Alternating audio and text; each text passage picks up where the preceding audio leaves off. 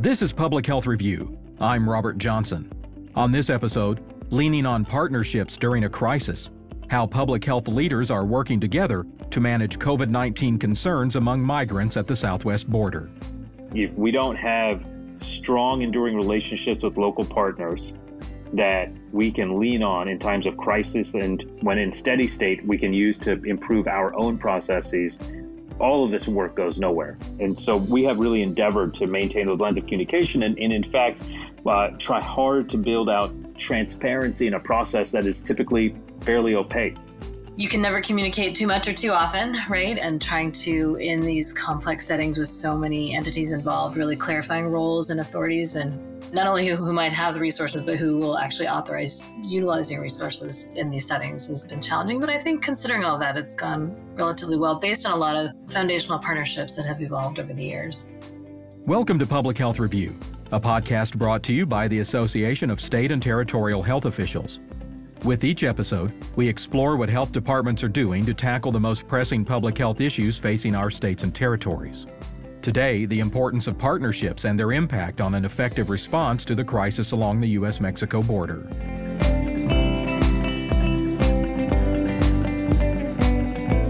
When thousands of migrants and responders find themselves in close proximity during a global pandemic, an immigration challenge suddenly becomes a public health nightmare. A crisis like the one at the southwest border draws together many agencies and interest groups representing public health, immigration, law enforcement, and local government.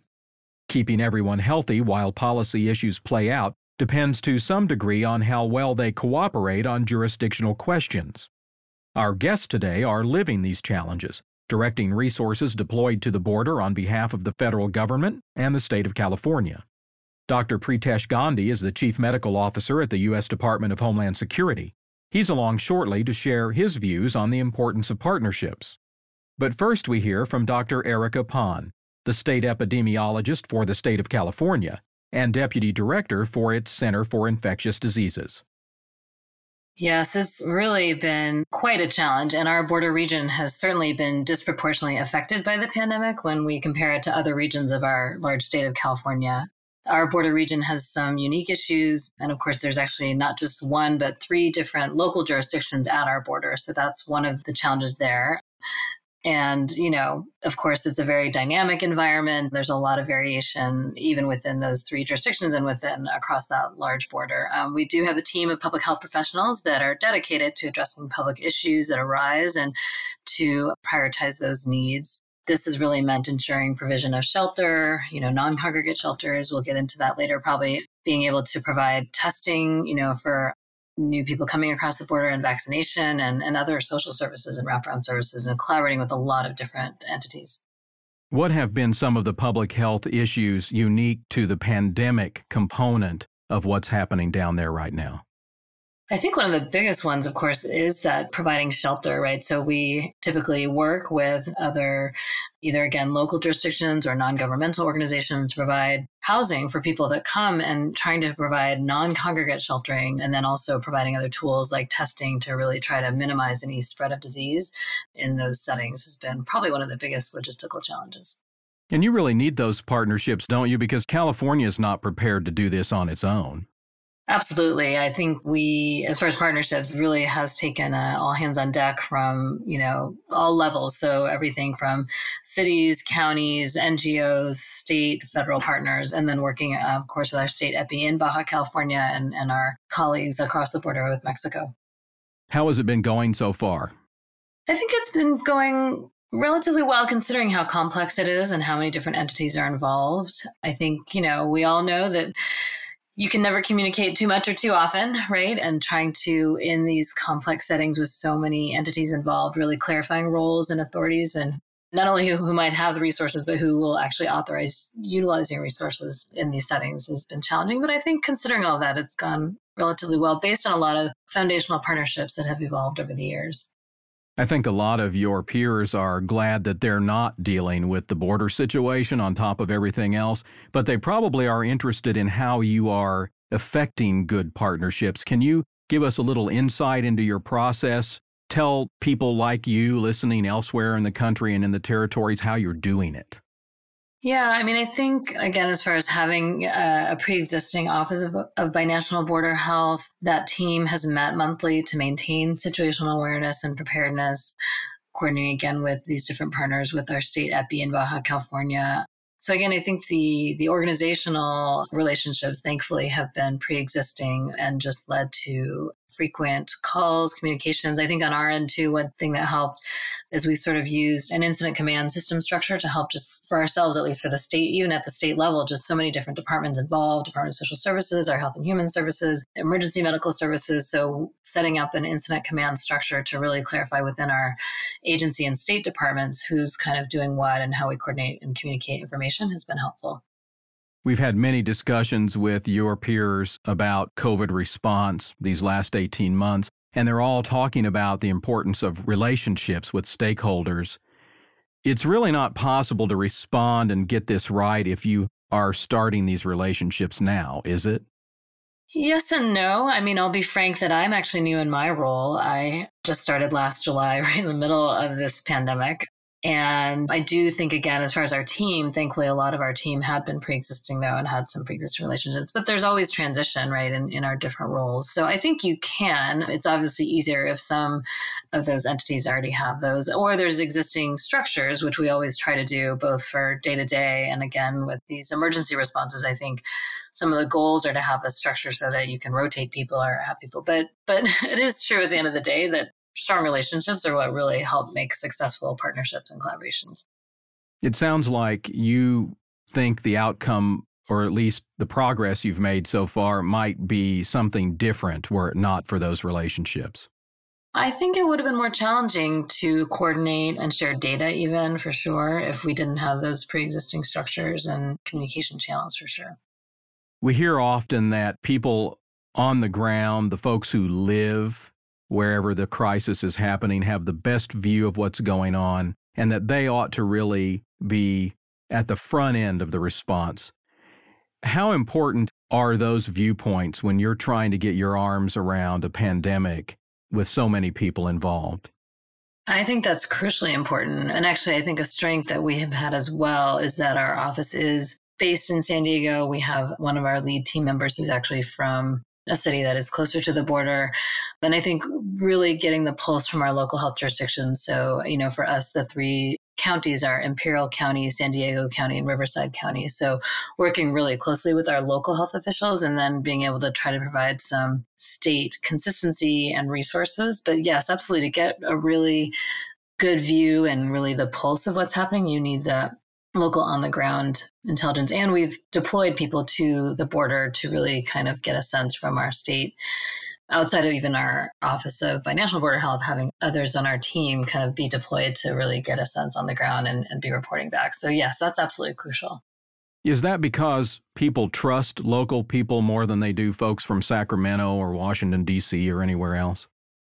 I'm sure that's part of it, but I think just knowing everything from the lay of the land, literally, the geography, what are some of the barriers or challenges that might be there? What are some of the local politics you need to be cognizant of? And what the resources are, honestly, like having intel on the ground and literally working with the people that are there, and also knowing which other kind of partner organizations can come to bear, or recruiting those, or, building those, all really need people to be there. And actually, that's, of course, another challenge of the pandemic. How much can you do virtually versus really be on the ground? And certainly this border response has been crucial to have people on the ground and in person there. Do the relationships make communication easier? Sure, of course. Again, especially we have mentioned there's been a mix of in-person on the ground, but also virtual. And as we all know, too, I think so much of our communication can be misinterpreted, whether just emails or even voices. So I think having the longer standing relationships and knowing people's styles can certainly help to smooth the waters. For example, if some people, might have taken something personally if they didn't know that person, and, all of those just really human things that are important. Well, sometimes when you're in the middle of your own situation, making decisions, all of a sudden you've got a lot of bigger agencies coming in from all over, taking over in many cases. That can be rough if people don't know the folks who are showing up at their door. Yeah, absolutely. What about the takeaway for public health people across the country, in the territories? This experience, you're living this, you've been dealing with it for about a year now, maybe a little more. What's the big takeaway for everybody else? Yeah, I think a huge lesson, both at the border and in this pandemic, that I know many of my colleagues will agree with, but is that we absolutely have to find more sustainable resources to invest in these responses. So because building relationships is so important, as we discussed, having one-time or short-term funding or emergency funding is really just a Band-Aid. And what we really need is to be investing in long-term public health staffing, building that infrastructure to have those relationships. We know this border response will be for the next several years, and we need to incorporate this kind of work and an infrastructure into our investments for the future and in the long-term investments.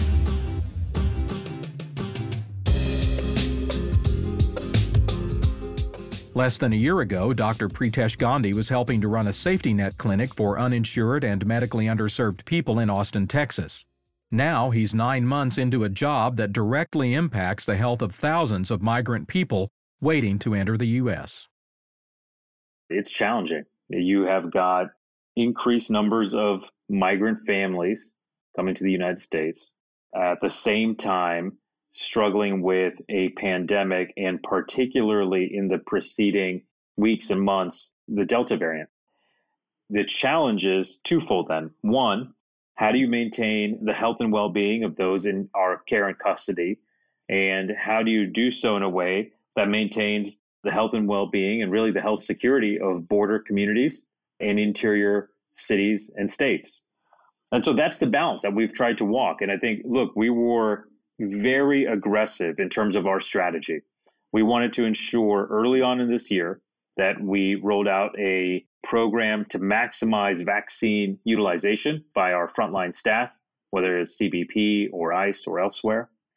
We wanted to ensure that we had standardization of our COVID protocols across the board, again, at ICE and CBP, and again, for workforce and those in our care and custody. And then we wanted to ensure that we were really medically optimized as it related to all of the non-pharmaceutical interventions for COVID in our facilities. Did we have adequate ventilation? What was our process like for masking, for hand washing stations? What about physical distancing in our facilities? And so we've had to, in short order, stand up very complicated systems in fairly resource limited settings across the entirety of the southwest border. I'd be lying to you if I told you that wasn't challenging, but we've been up to the task. I wanted to ask you how you think it's been going.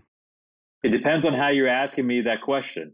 How's it been going in terms of our overall data and how we've been doing in the course of the pandemic? I think by all accounts, we have been as successful as one could be in the situation that we're in. We closely follow our COVID positivity rates for those in our care and custody. Lord knows we do that for our workforce. And we do that at all elements of the immigration journey, whether it is for unaccompanied children, single adults, family units, whether it's at CBP on interdiction or onward to ICE or onward to community release. And it is, I think, all things considered, we've worked very hard to enhance our relationships with community partners to do this together. That's been a huge part of this. And on any given day, we are talking with local mayors, with local public health, state public health, local hospital leadership.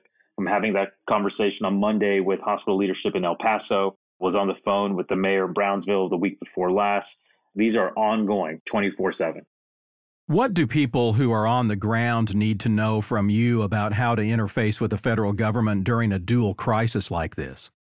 Yeah, so I think we've really tried to take away the red tape here.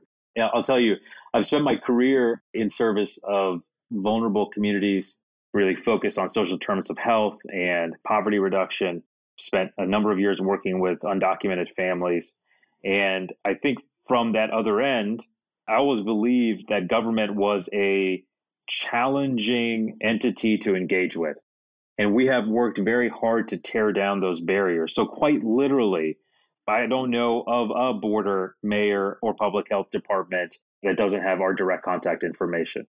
We want to hear from people. Now, we set up a biweekly Southwest Border Coordination call that occurs with our shop, DHS CMO, and all of the local and state public health and other invested partners across the entirety of the Southwest border. That's an opportunity for direct engagement with those that have equities in this, DHS CMO, with CBP, with ICE, with our colleagues in Mexico, our HHS attaché and others. And so we've got these standardized places where that kind of interface can happen. And then we have really tried hard to open up lines of communication. So if there are questions, folks can directly reach out to us. And I think we've also tried to engage with stakeholders.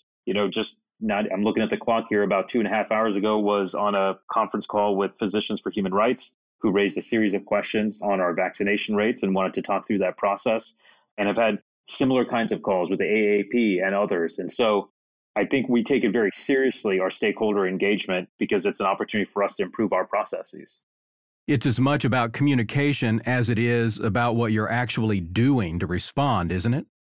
You bet it is. I mean, I think particularly in this space, right? Particularly in a space that is as stigmatized as it is, no matter what your political philosophy is, I don't think anyone objectively looks at the United States immigration system and thinks to themselves, by golly, that's an efficient, optimized way of doing things. I think that, you set that all aside, then you realize that if we don't have strong, enduring relationships with local partners that we can lean on in times of crisis, and when in steady state, we can use to improve our own processes, all of this work goes nowhere. And so we have really endeavored to maintain those lines of communication and in fact, try hard to build out transparency in a process that is typically fairly opaque.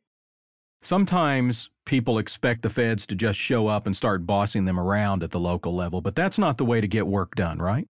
Yeah, I think our partners on the ground would probably think the exact opposite now after having a number of months under our belt here, in the sense that we come to our local and state public health partners really with an outstretched hand because we need them in this work. There isn't a way to do this without their collaboration and help. I mean, look, just last week was on the phone with San Diego's chief medical officer, and we were quite literally, throwing ideas on the wall, because that's what it takes. And I'm not quite sure, at some point, it seems things at times can get so formalized that government loses the ability to be nimble and to lean in on folks that are on the ground, that understand the situation and have ideas to offer. And so we have, I think, to your point, have really come in leaning on local public health to guide us in what is optimal for them and for their communities, because ultimately folks on the ground know their communities best, and we need to be able to serve. Both of these crises have been going on for a long time. We're looking forward to the day when they're resolved. How has the response on the public health side of this equation evolved during the time that you've been involved with it? Look, I think folks know here that I started this role quite literally on day one, on January 20th. And on January 19th, I was still seeing patients at the federally qualified health center I was working at. Early on, you saw, I think, a desire to try to implement large-scale solutions for what are really large-scale problems, right? And we're talking about a pandemic, we're talking about a challenge at our southern border, and whether we're talking about setting up large federally funded vaccination sites or broad policy instruments thinking about migration pressures at the southern border. I think what you've seen across both of these issues is a more targeted approach, a laser focus on local conditions and how to implement local solutions, right? So what works in the Valley as it relates to community COVID testing for migrants that are released is actually a very different solution than what works in Tucson, which looks markedly different than the partnership we have with state and county and city in California. And quite similarly, the answer at the federal level for how to increase vaccine uptake looks quite different in Southwest Texas or in El Paso than it does up in Bismarck. What we're seeing is I think a more curated, measured approach at the federal level as to how we think about the pandemic and what our guidance looks like, and how we're thinking about our solution set as it relates to COVID-19 and migration. So 8 or 9 months into this thing, what's been working well, in your opinion? Well, I think, I can speak for our lane here at DHS Medical. I believe that we have made inroads in the relationships we have with our community partners. I'm a part of our team participates in weekly calls with stakeholders across the interagency. So it's interagency held calls on core issues.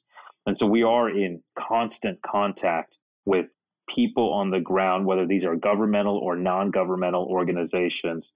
And I think, to me, that is a pretty marked shift in the way that we're doing business. What would you like to do better over the next few months? Anything on your list?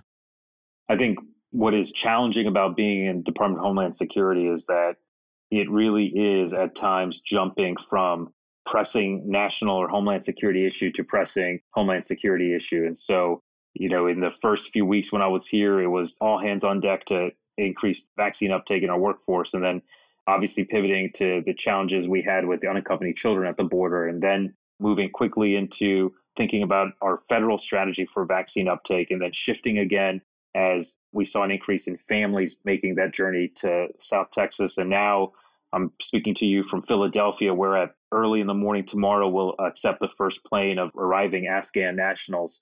And we're standing up an all-of-government approach to how we're doing public health, both here and at Dulles and across the country. And so, I am hopeful that in the midst of dealing with these issues as they come up, we find steady state time to optimize the procedures we have, right? Because we've got to focus on what is going to be the enduring footprint, again, of the medical work that we do. So how do we build a unified health system that is data forward, that is patient or migrant centric, that respects the dignity of those individuals and follows evidence-based guidelines? That's a desire of mine to be able to do for our department, because what we have is a disparate system across different entities. How do we think critically around our electronic medical record across our different agencies? What is our approach to the interplay between public health and targeted violence and terrorism across the country? We've got to find time to dig in on those issues and build out a solution set that looks at the long-term game here. And that's the hope over the next few months. Public health people at the states and territories are listening to this show. Wrapping up, what should they know from you about working with the federal government in these kinds of situations? We're all hands on deck. I'll tell you an anecdote, if you will, as we started mobilizing for this effort to receive arriving Afghan nationals and American citizens. We looked at each other here at Department of Homeland Security and our Chief Medical Officer office and realized in the federal footprint, in fact, with HHS and ASPR and CDC and our colleagues in our health departments across the rest of the interagency, our overall footprint is actually a little bit smaller than our colleagues. But we knew that we had a role to play as public servants to put all hands on deck, and all hands we did. We deployed our team to Dulles, our team to Philly, and we are really leading the federal effort as we think about the health and well-being of those arriving today and tomorrow and onwards. And I think that is reflective of the approach that we are taking to any of the medical and public health issues that come up now and over the ensuing years, which is there is no formality with the way that we work. If there are questions and concerns, then those concerns should be escalated to us, and we will engage with those, and we will adjudicate those, and we will answer with the best data that we have available. And whether it is a good outcome or a bad outcome, we're there. We're in the fight. And I think that's really important for folks on the ground to understand that we are in the fight and we're going to work night and day, because what matters to our local public health departments and our state public health departments matters to us at the federal level.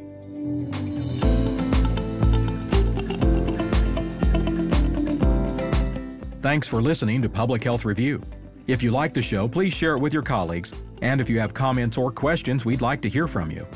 Email us at pr@asto.org. That's pr@astho.org. Also, we'd love it if you could leave us a rating and a review. Those are two great ways to give us feedback. Finally, make sure you never miss another episode by subscribing to the show. It's free, and it guarantees that every new conversation will be delivered to your mobile device the moment it's posted. Look for the subscribe button on Apple, Spotify, or anywhere you get your podcasts. This show is a production of the Association of State and Territorial Health Officials. For Public Health Review, I'm Robert Johnson. Be well.